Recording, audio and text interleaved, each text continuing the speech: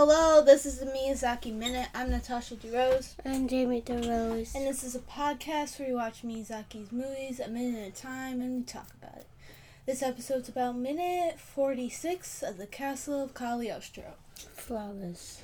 Oh, thank you. I was looking up in my head like, don't mess up at all. Just keep going. Don't stop. Yeah. Okay. Mm-hmm. So, I was looking at our stats. And I saw... Yes, you do. Because I do it, like, once a day. If I'm not by the computer at all, like, on a weekend or something. Probably not then, but... Before this podcast, I always look at Podbean and look at, like... There's a feature, like I said before, where it shows you where in the world people are listening. And I found out that we have one listener from Mexico. I am so happy. We completed North America. Mm-hmm. We caught them all. So, it's cool. Yeah. Jane's really tired right now. Mm-hmm. Jane does not want to talk at all, and I'm just like, hi. It hurts to talk. Awesome. Okay, yeah. Jamie just recently got her braces in. Oh, I'll have it. I have a story for later. Yeah, we gotta spare our stories, because, Jesus, we cannot have a 3-minute episode. I'm sorry. The lowest we'll go is like 10 minutes or 9 we've minutes. gone to 9 sometimes when we really can't pull anything out. But I'm just really excited that we have a Mexican listener. Mm-hmm. Like how we have a Canadian listener. Yeah. I love international. Yeah, I guess that's the word. For some reason, I thought that meant space, and that was aliens. I was like, wait a second. That's too far. It's too far. They don't have the technology. It's not advanced yet. Yeah. I love international listeners because America's not at its best right now, like it ever was. But it's fun to have listeners from different countries. It's exciting. What I think is crazy is that most people who are listening to this are probably adults. Oh, yeah.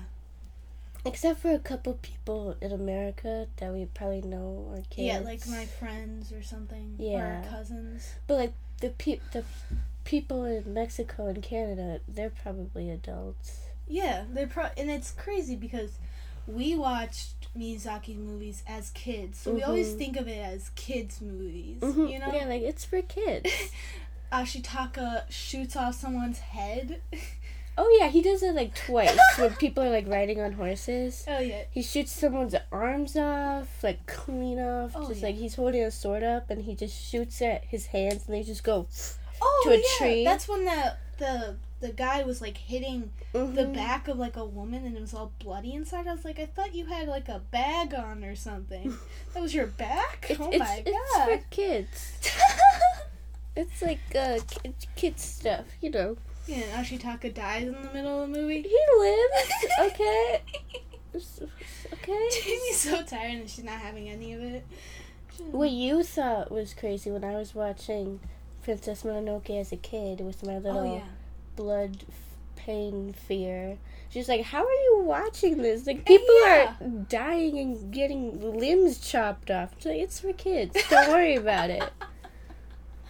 You're like, I don't care. This doesn't make sense with my personality. It's for kids. I'm gonna watch it. It's my favorite little movie. I'm just gonna overlook all that. Does it even affect you? Is it because it's animated? Kind of. And also, they're not like...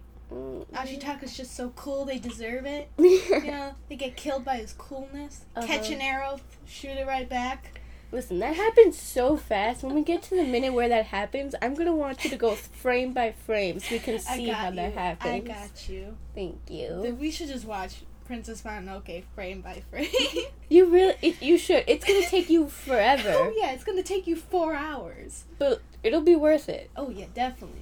I kind of want to watch Princess Mononoke right now, but I'm going to, not focus on that. It's like when you were talking about Justice League, I really wanted to watch my little Justice League show. Yeah. it was so good. I just want to watch it. Especially in Mononoke, when, like, that, what's that first demon you see? Nago? I love how you just know. When his, like... know. When you know his, like, little worm demons go in the air and come back, that would be, like, cool to see frame by frame. Like, those little worms, creepy as all hell. Oh, yeah. But, like, there's so much movement and they're just... So much squish, though. Yeah, so much worminess. And it's like, how do you come up with this stuff? I know! Like, oh, put worms on a board. That's a demon. That's a demon now. Well, it's, like, coming out of him. Mm-hmm. So it's, like, I guess it's just what the anger looks like. Anger escaping his body. Anger is worms, guys. Don't be angry. You're making worms inside your body. Ew, that's... When you said that, I had, like, thought of parasites and how they're just, like, eating. Yeah. It's like, no, I don't want worms in my body. No, thank you. When I think of parasites, I think of just going, chomp, ow. Oh, that's not good. Okay, I guess we can get in the minute now. But, like, just to continue off of it, with our dad, you know, he tells us little, like, things to fix on the podcast, because what else is he gonna do? Yeah. You know, he's obviously gonna be like, the podcast is great, but... But what? Like, these 10 things that... But since you already stockpiled, like, 20 episodes, can't really change it on those, can you? Yeah. But he's... what was I gonna say? He was telling us just to remember that most of our audience is probably adults. Yeah. And I was just like, that's a lot of pressure. Yeah. He also told me that we should try to, like, sneak in our opinion of 1917, the movie, because we watched it. Yeah. And I'm just like, I don't have anything to say about it. Like, it's I love that you just called him out, you know? Yeah. You weren't even going to try to do it. You're just like, that's content to call you out. The content is calling you out and then saying nothing about the movie. Oh, yeah. Yeah, I guess. I was going to say something. I could talk about it, but, you know. We'll save that for another episode. We got content for this episode. We got That's content it. for days. We're going to record 4 in one sitting, so we gonna need some content. Is the computer gonna run out of battery? Probably, so let's get in the minute. Okay. I'll go get a charger when this minute's done. Yeah, because we don't want that happening again. Oh, foreshadowing. Tune into next video to find out. Next video? Wait, what? What? We gonna do a video now? Turn into next episode to find out what that is. I already forgot how we worded that, but you know, let's go. Okay, this minute starts with Lupin just being weird. Oh yeah. I don't remember. Oh yeah, I remember. Okay, I'm just gonna go off my notes. Oh yeah. And then it ends with Clarice just crying. Yeah, we watched this minute, and then I don't know. So and then we just like, and then a day later, now we're talking about the minute. Mm-hmm. So, and I don't remember anything that happened. I remember it because so we're continuing off the minutes of Lupin being cringy, and it's like, believe in the thief, Clarice, because she's just like, cringy. What the hell are you talking about? It's like, I guess I gotta choose between this crazy guy who wants to marry me or the crazy guy who wants to save me. So I guess I'm gonna go with save. There's no sane guys wanna come and save me. Any sane people? No. Okay. Wow. Thanks. Oh, okay. Great. So, like I said in the last minute, they're caught. All the ninjas are there, and so Lupin's like, have faith in the thief. And when the ninjas surround Lupin, it sounds like the Om like clackling and stuff, like in Nausicaa. And what was I gonna say? They're circling around him, like putting their arms out, looking to stab him, like in Nausicaa. Princess Mononoke. Like in Princess Mononoke. I can't say it too fast, otherwise it's gonna get messed up. Like, I don't know why I'm trying to go fast right now.